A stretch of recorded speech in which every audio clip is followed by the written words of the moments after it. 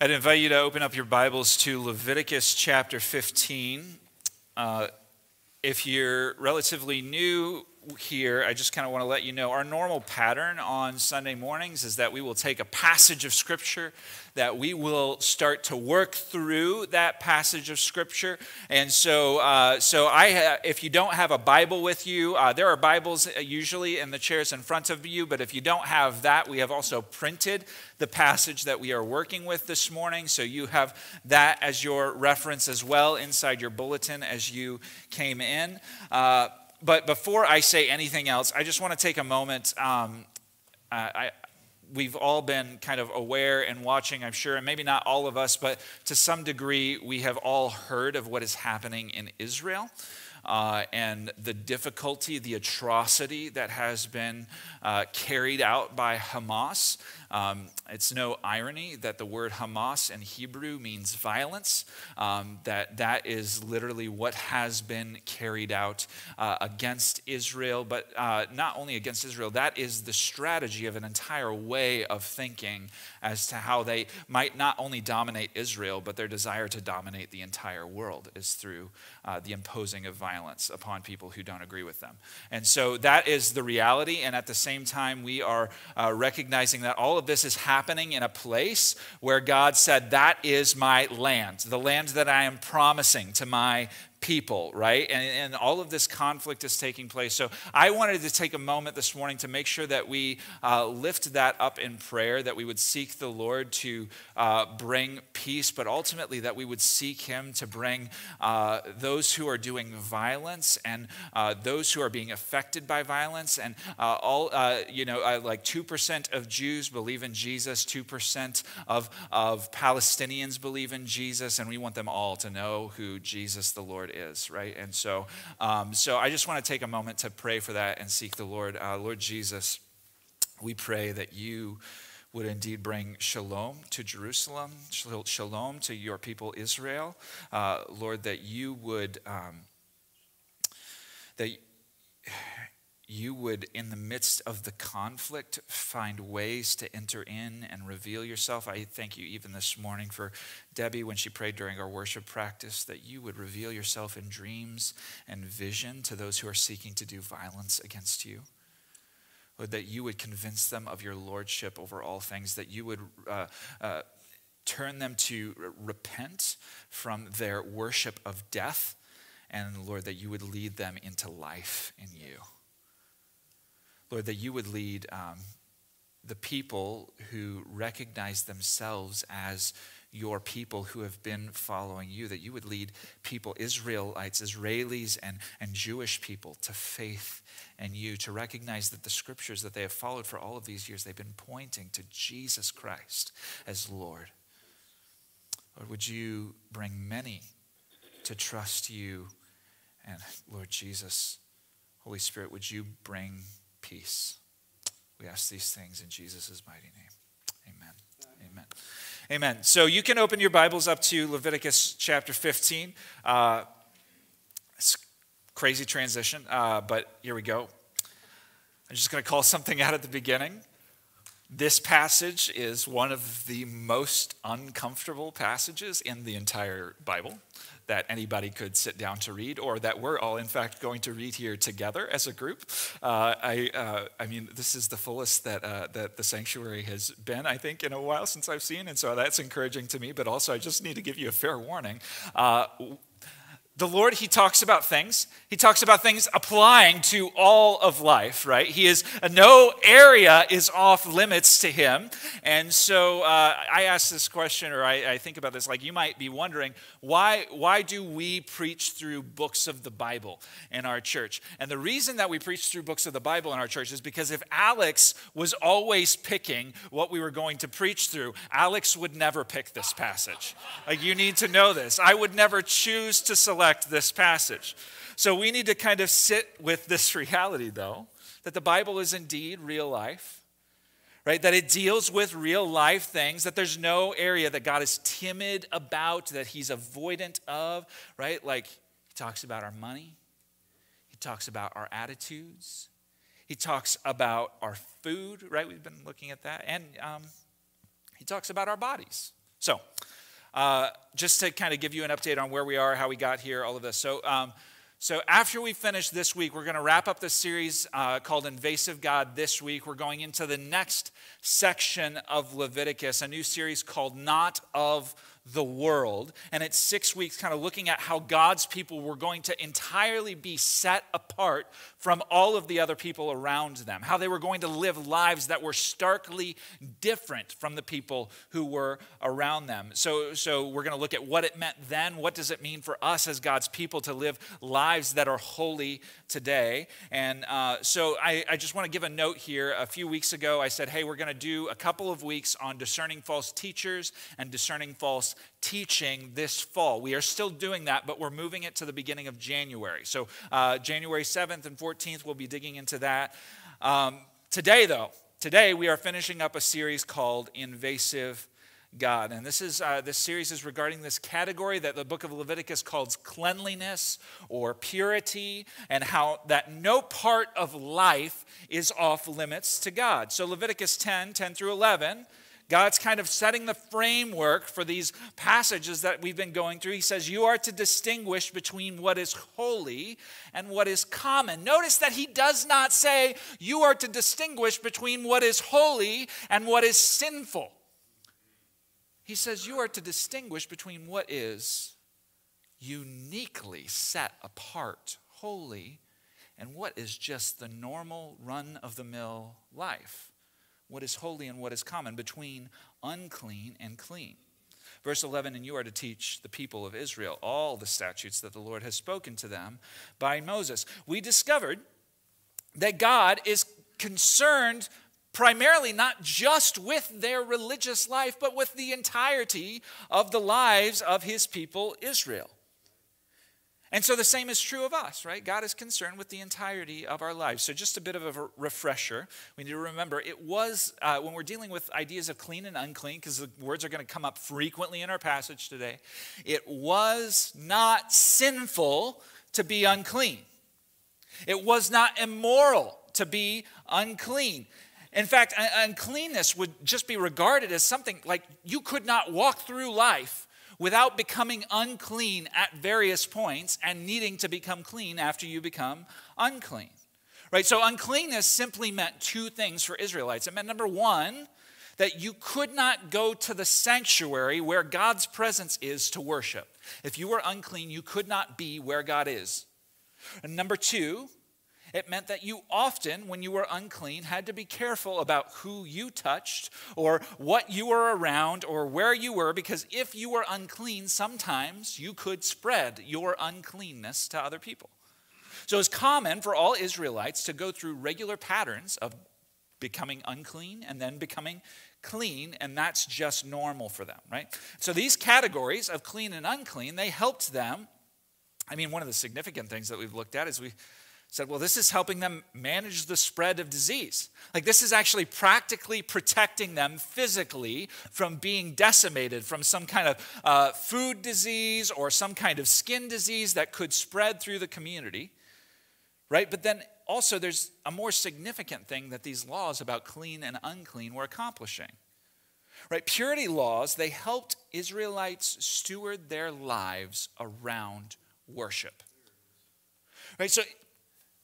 So if you're thinking about your life and you have and everything that you do, you're thinking about, does this make me clean or does this make me unclean? What that means is that everything in your life is revolved around the question of, am I now going to be able to worship?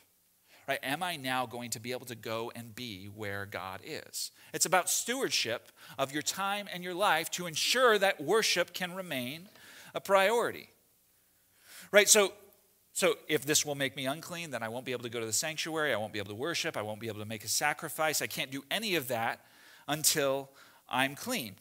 And so the purity laws are really about stewardship. Now, I've got some good news for all of us this morning who are here. The Son of God came from heaven, and by faith in him, now we can become clean.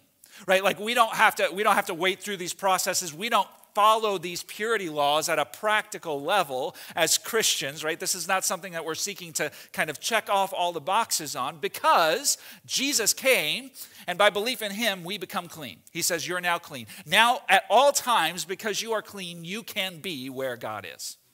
And that's something great to celebrate. Like, we should just be really happy about that, right? What a gift. But these purity laws, what they do for us is they reveal to us something about God's values and God's character, and that's what we're going to be looking at this morning. Even here in Leviticus 15, there is something that we can grasp about God's values. So that kind of sets the framework for us. Now, before we get into the passage, I just need to talk to you a little bit about how Hebrew language works. I do not talk about Hebrew language all the time, but I want to kind of help us understand what's happening here. Hebrews, when they write things down, they are very different in their thinking from how we think. So normally we think from beginning to end. Right? Like we trace a line, and like when we tell a story, there's a beginning to the story, and there's a middle to the story, and then there's an end to the story. Or when we build an argument, there's a beginning of our argument, and then there's the middle of our argument, and then there's the end of our argument. That is not how Hebrew people think. Hebrew people think from the outside in, which is nuts, right? Like, I can't even wrap my mind around that, because I want to see everything in a linear pattern, but they think from the outside in. So when a Hebrew person writes an argument, they will frame the argument at the beginning and the end. That kind of sets the frame for what they're trying to say. And then you move in from beginning and end to the next layer inward, and you see sections that relate to each other. And then you move another layer in, and you see the next layer of the argument where sections relate to each other until you get right in the middle. And that is the main point that the Hebrew person is trying to make. That's what they're really trying to say. The most important thing in Hebrew thought is always in the middle, right? And so you're looking to examine that. So I say that for two reasons. Number one, it's good to just be aware of, like, how do Hebrew people write? And it doesn't necessarily apply to every single story that you're going to read, but it's helpful to be aware of that when people are writing things, that there's something in the middle that could be important. And so let's watch out for that. But then the other thing that it helps us understand is it really specifically applies to our passage today, because it helps us to understand where the main emphasis of the passage is. And that's how we're going to work through our passage today. We're going to work from the outside of the passage into the middle of the passage. So, Leviticus 15, the frame of the passage, verse 1 and verses 32 and 33, they set the framework for us. Verse 1 says, the Lord spoke to Moses and Aaron, saying, that's the introduction, but then the conclusion is the other part of the frame, verses 32 and 33. This is the law. And in verse 33, that is for anyone, male or female, who has a discharge, and for the man who lies with a woman who is unclean. So these set the framework for our conversation. This is health class for the Israelites. That's really what Leviticus 15 is. It's health class for the Israelites. God is going to talk frankly to them about fluids and parts and sanitation of all of those things. But where this differs from maybe the health class that you had in school is that health class for us was like, here's some information that you can figure out how to use towards your own ends. And God says, hey, here's some information that you can figure out how to use towards my ends. Right? You're going to use this towards the things that I am prioritizing. And so he's teaching them how to even steward the processes of their bodies under his authority. So verse 3, we go in one layer to the next part of the argument, Leviticus 15:3 and Leviticus 15:25. It says, this is the law of his uncleanness for a discharge. Whether his body runs with his discharge or his body is blocked up by his discharge, it is his uncleanness. And then verse 25, it says, if a woman has a discharge of blood for many days, not at the time of her menstrual impurity, she shall be unclean. So God is being very polite here, which I actually appreciate. He's using kind of vague language, but he's specific enough that you know exactly what he's talking about, right? So every Israelite who reads could piece together that we're dealing with issues related to reproductive parts in both cases. And specifically in this case, we should understand that the kind of discharges that he's referring to here are abnormal or unusual discharges, meaning that these things come about not just from the normal goings about of life, right? They come in an unusual way. They're abnormal. They come about as the result. Typically, what you're dealing with here is some kind of disease or some kind of infection, right? So this is just not in the normal range of human experience, both male and female. And so in both cases, God's looking at male and female and saying to both of them that they are unclean. Pop quiz, was it sinful to be unclean or impure? Okay, good. I'm glad we're getting that. All right, very good. So additionally, in these cases, you not only have to be concerned about your own status, but how you would spread that status to other people because you're dealing with this kind of abnormal disease range. So Leviticus 15, 6 and 7, and then 26 and 27 says, and whoever sits on anything that he has sat on, or whoever touches the body of the one with the discharge shall wash his clothes and bathe himself in water and be unclean until the evening. And in the same case with the woman who has an unusual discharge, every bed on which she lies, everything on which she sits, and whoever touches these things shall be unclean. So God's clarifying the things that they sit on are unclean. The people who touch them become unclean. This is very similar to what we looked at last week with like skin diseases and leprosy.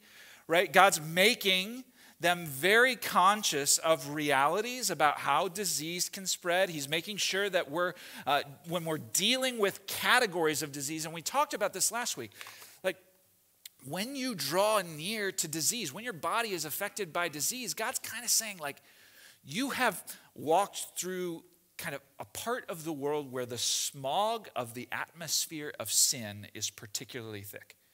Right, so that you've walked through this place and now it was like so thick, the atmosphere of sin, the way that it's just affected this world was so thick where you walked through that you actually came out the other side and you now have a disease on you, right? And so you've gotten too close to sin that as long as this disease remains on you, I have to call you unclean. That's essentially the idea that's being communicated to them here. Right, he wants his people to understand how even disease is such a blight on his creation that it infringes on his holiness. So by and large, things that contain disease or infection are the result of a world broken by sin. And God is making sure that they understand how significant his holiness is. As an Israelite, I need to make sure that I am clean before I approach God. And so when they overcome these things and when they become clean, which is kind of the case that's stated here, you know, when you become clean, men and women, they are both given pathways back to relationship with God. And the pathway for both men and women who have incurred these diseases is the same for both of them. So we're just going to look at one of them. So verses 14 and 15 say this. On the 8th day, you shall take 2 turtle doves or 2 pigeons, come before the Lord to the entrance of the tent of meeting, and give them to the priest.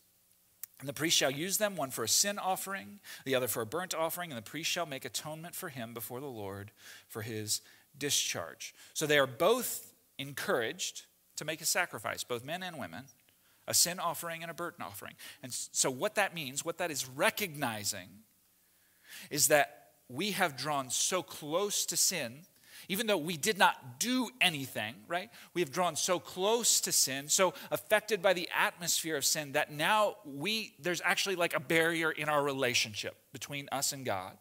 And we need to make a sacrifice to have atonement between us and God. Okay, so that's the first layer.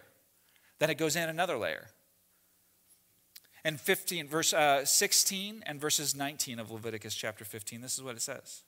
If a man has an emission of semen, he shall bathe his whole body in water and be unclean until the evening. And then for the women, it says, when a woman has a discharge, and the discharge in her body is blood, she shall be in her menstrual impurity for 7 days, and whoever touches her shall be unclean until the evening. So it's just worth asking, why are these fluid discharges unclean, right? People deal with this question all the time. Pastor Don would tell us they are unclean because God said they are unclean. And that is actually one of the key principles to take away from all of this stuff, right? It's true because God said it's true, right? But there is something for us to understand under the surface to a degree, right? These discharges, they were common, right? They were a regular part of life, right? Which means that God is saying the commonness of that is not holy, and they, the Israelites, they need to be able to distinguish between the holy and the common. So Leviticus 12, Leviticus 15, and Leviticus 17, they all talk about what it is like for a human being to lose what we might call life liquids. Right? Because if you read in Leviticus 17, it talks about how the life is in the blood, right? That each of these fluids, they would carry life. And God is teaching the Israelites that these kind of intimate things, that they are to be wholly separate from the Israelites when they are approaching him for worship. That these things belong in a category outside of the realm of worship. So practically, what does this mean? Well, it means that they need to pay attention to what's going on in their calendars and in their schedules. Like God is teaching them about how to steward their time to ensure that they can still prioritize worship. Right? God is, one of the things that he's doing is he's giving women a break from worship duties in their pain and discomfort that comes along with menstruation. Right? God is teaching husbands and wives that marital intimacy is not the most important thing in their lives. Because he says, if you carry out some of the instruction here, and if you look through all of it, he says that if they lay together during her time of the month, that he then becomes unclean for 7 days. Right? God is training them to kind of think about how they're stewarding their time and stewarding their calendars, and to see everything in their lives, even the most intimate parts of their lives, in terms of this question: how does this impact my ability to worship God? How does this impact my ability to worship God? And that question moves us to the very middle of the passage. Leviticus 5:18, the thing that is in the middle. It says, if a man lies with a woman and has an emission of semen, both of them shall bathe themselves in water and be unclean until the evening. Okay, so the whole passage has worked outward to inward, and it's told us a story about human sexuality and about men and women and what they experience. And as we work inward, we see that the experiences of men and women are telling us a story about how God has wired human bodies and how he intended them to work out, what he made them for, even how he intended our sexuality to be expressed.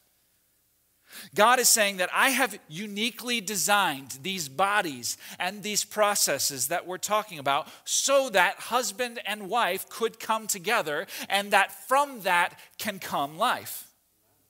And I am establishing my law to create a cultural context in which my people can be fruitful and multiply. Right? That is what is at the center of this Hebrew health class in Leviticus 15. God is essentially telling his people this thing. And for what it's worth, he's telling us this too. Your sexuality points to God's design of marital intimacy.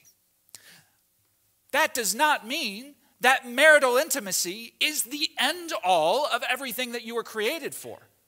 But it is saying that he has designed sexuality in order to point towards this, to indicate this. But I just want you to take note with me. Even though this is the point of all of these processes that have been called unclean, right? He's called every single one of these processes unclean. Even though this is the point, and even though this is designed by God, and even though God made men and women and said, this is very good, right? He said, for every part of creation, he said, it is good. And then he made something else and he said, it is good. And he made man and he said, it is good. And then he said, you know what, though? It is not good that man is alone. So then he made man and woman, and then he said, it is very good. Right? That's what he said. And so even though he says that, and even though God said that the two should become one flesh, and even though God commanded, be fruitful and multiply, it's still very interesting, isn't it? That even marital intimacy, this thing that he uniquely designed, should be called unclean. It's interesting that he would call it unclean. Like, why? Why would he call that unclean? If he designed it, if he was so intricate, if the reality of both man and woman sexuality like point to the existence of this thing, why would he call it unclean? Can I tell you what God knows? About you, about me, about sexuality in general? God knows that human sexuality is powerful. Right? That it's designed to be this thing that would bond husband and wife together, that it would be so powerful that it would create, strengthen this bond. And human sexuality in a world that is fallen can be distorted and twisted and exercise its power towards evil. Right? So God says to them, sexual intimacy, I'm going to call it unclean. Pop quiz, was it sinful to be unclean? No. Okay, thank you.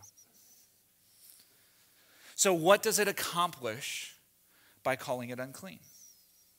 Remember, unclean meant that it had no place in sanctuary worship, that it had to stay wholly separate from sanctuary worship. Let's talk about pagan religions for a second.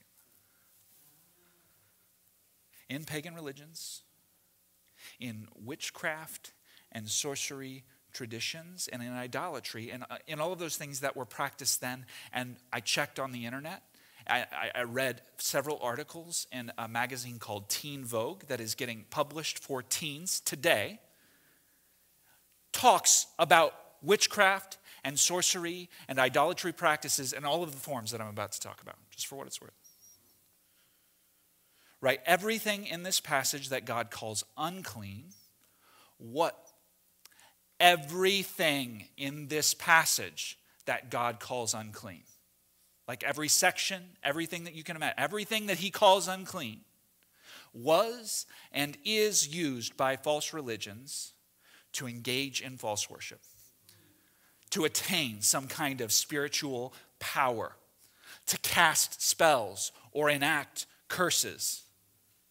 Right? Egypt, remember, all of these people who are getting this instruction right now, this is not the most formative things in their lives. It's only because God saved them and brought them through a sea that he split apart that they are now being caused to ask, I wonder what this God has to say. But this is not like the most formative thing in their lives. The most formative thing is all of the years that they spent in Egypt being formed by Egyptian worship. Egypt had worship services for their fertility goddess. Like worship services that these people that God had rescued out of Egypt would have been very familiar with. And do you know how I know they were very familiar with these worship services? Because right now, as the Israelites are receiving this instruction, we tend to think because there's a lot of text between here and where they were in Exodus, right, at the foot of Sinai, we tend to think that they're somehow far removed from where they used to be, but they're actually still right now at the foot of Mount Sinai. And you know what they did at the foot of Mount Sinai?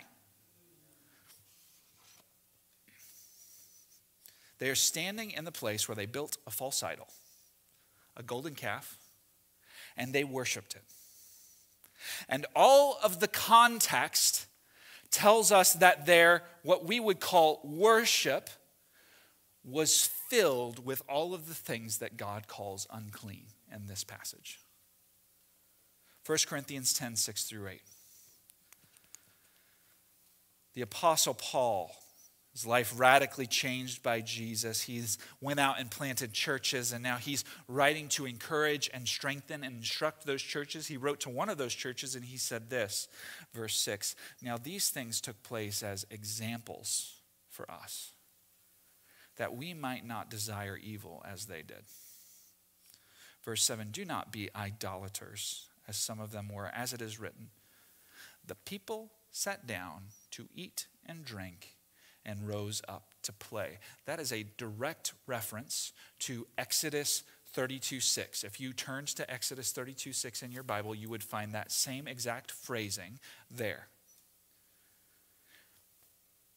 You don't have to be creative to figure out what it means when it says they rose up to play. Right? We must not indulge in sexual immorality as some of them did, and 23,000 fell in a single day. God says, I gave intimacy as a gift to husbands and wives, and it is a normal part of life. Don't let it become ultimate. Don't let it master you. Don't become so enthralled by it that you pick it up and move it into a different context. Don't make it more than what it is. Don't bring this thing that I call common into worship of me, that you might then somehow turn the created thing into the thing that you worship. Keep this thing in the place that it belongs. That's what God is telling his people here. This is where it belongs. Right? All the other false religions, they take sex and sexuality and elevate it into the status of worship. They say, use your body and its functions to attain power and receive blessing. And by the way, our culture today says, use your body to attain power and receive blessing and get everything that you ever wanted. And God says, not here. I created sex, and my people will not be mastered by it. Sex has whatever place I give it. And it doesn't belong in sanctuary worship. So their takeaway, and by the way, our takeaway this morning should simply be this. This is our main point this morning. Every part of our sexuality belongs under God's authority. Every single part. Okay, so what? So what? Number one, Christian, take your cues on sexuality from God and not our culture. Right? So many in our culture speak with boldness and authority in schools and on social media and on TV about things that we ought to consider normal. Right? They tell us these are the things that you should consider normal. We draw, by the way, like just as we live and are shaped by a culture, just like the Israelites lived in Egypt and were shaped and formed by Egyptian culture. We live in a culture, and that culture is striving to shape us and form us into its image. We draw our ideas of what is acceptable and not acceptable from our culture.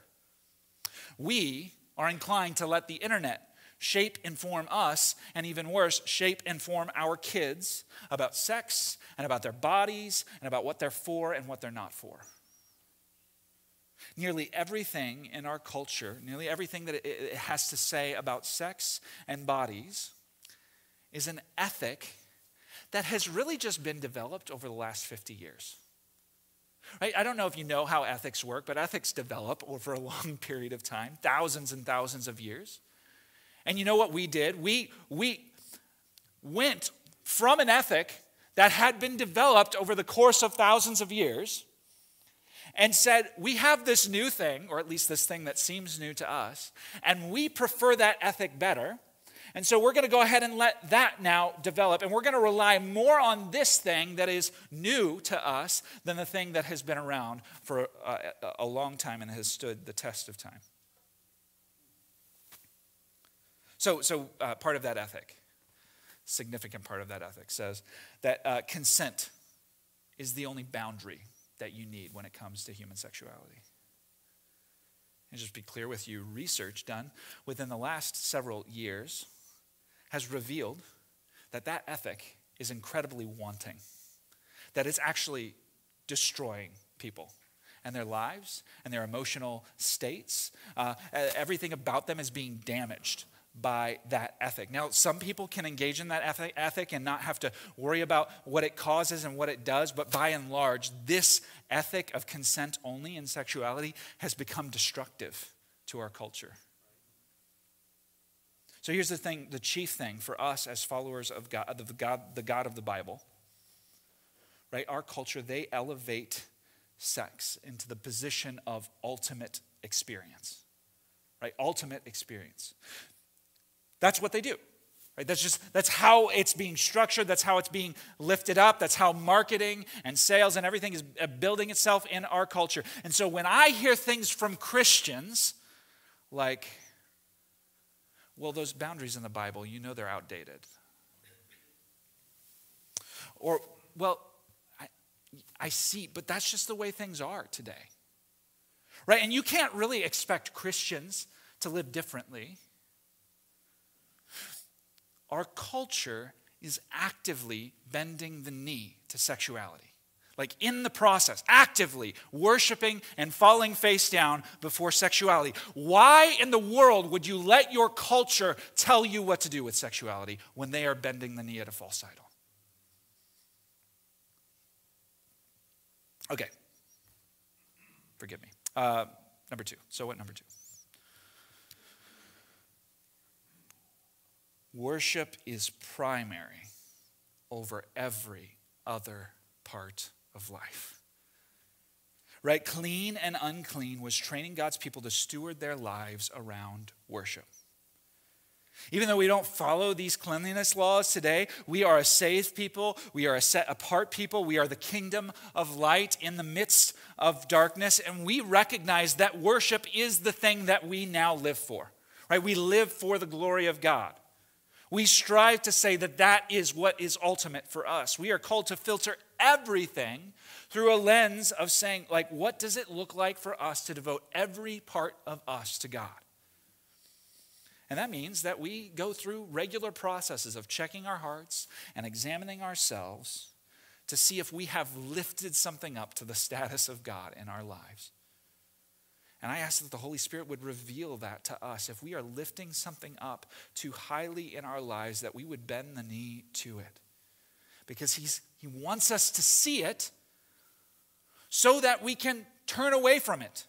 So that we can take the thing down. So that we can smash the idol and learn to put him in the place that he deserves in our hearts. So even the Apostle Paul knew that the cleanliness laws, that they didn't apply to Christians. He knew that. But he still applies this principle from Leviticus 15 to the Corinthian church when he writes to them. 1 Corinthians 7, verse 5, it says this, and I don't know that I've ever heard anybody preach on this part of this passage, right? 1 Corinthians 7:5. It says, do not deprive one another, except perhaps by agreement for a limited time. He's writing to husbands and wives, and he's talking about the kind of intimacy that they're to have. And he says, don't deprive one another. And I hear people preach about that all the time, right? Like, I hear sermons where people have no problem talking about that. You know what I rarely hear them talking about is the last part of this phrase, this clause. Except by agreement for a limited time, that you might devote yourselves to prayer. Right? The invitation that he's extending is to ask ourselves, are we giving something undue place or undue priority in our lives, that it would actually diminish the place that God has in our hearts? And he's calling us, there may be a season where you need to go and just spend time in prayer. That's the thing that he wants you to do. And so all of this is taking the principle of just simply asking, what place does worship of the true and living God have in your life? And then finally, so what, number 3? Jesus offers freedom and cleansing to anyone who asks. This is the most significant. This is the thing that we're cheering and celebrating at the beginning, right? Jesus, he invites us, and the way that he invites us is by saying, I'm going to die a death for you. I'm going to shed my blood for you. And yes, I'm going to rise from dead, conquering death. But you need to note, my blood, it's powerful. Like, there are so many things, just like the commonality of life, walking through life, it will make you unclean. You don't even have to sin to not be able to approach God. Like, that's literally what he's saying. He's like, you don't even have to intend to do something against God. Like, you just have to walk around in this world to end up in a situation where you can't come near to God. And Jesus says, but I'm going to shed my blood, and my blood's going to be powerful to make every person who places their faith and trust in me, it's going to make them clean. So that whenever we want, we can walk freely into the throne room of grace. We can draw near to our Father. We can experience the love and grace that he has for us. We can hear his voice talking to us directly. We can experience all of that and know that he is not near us, not around us, not somewhere over there. He says, I am with you to the end of the age. And that is something we should be celebrating. And we're going to do that in just a moment here in communion. But first I would ask you to pray with me, church.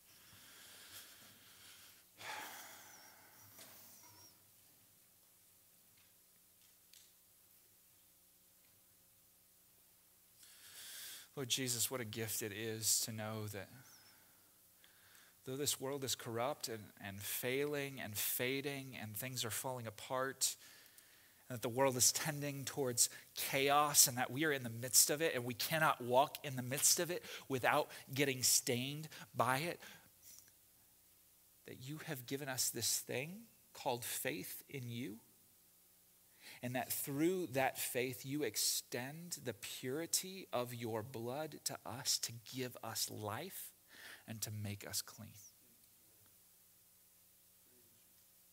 Thank you, Jesus, for the gift of being able to be clean, to then now walk through the veil straight into the presence of the living God. And even now we say, thank you, Holy Spirit, for your presence with us this morning. God, I pray that whoever needs to be met by you to know your love, to have you draw near to them, Lord, whoever's maybe even feeling a particular sense of a way that they have failed or a way that they have sinned or a way that they've betrayed you, I pray now that you would draw near to that person, Holy Spirit. And you would know, you would enable them to know your nearness to them right now. That's a gift that we can have through your blood. That right now we can know you draw near to us no matter how dirty we consider ourselves to be or how unclean we consider ourselves to be or the things that we've done right now is available to us, the opportunity to be reconciled to you and to draw near. Holy Spirit of the living God, would you minister the love of God to our hearts this morning as we continue in worship? We ask this in Jesus' name. Amen.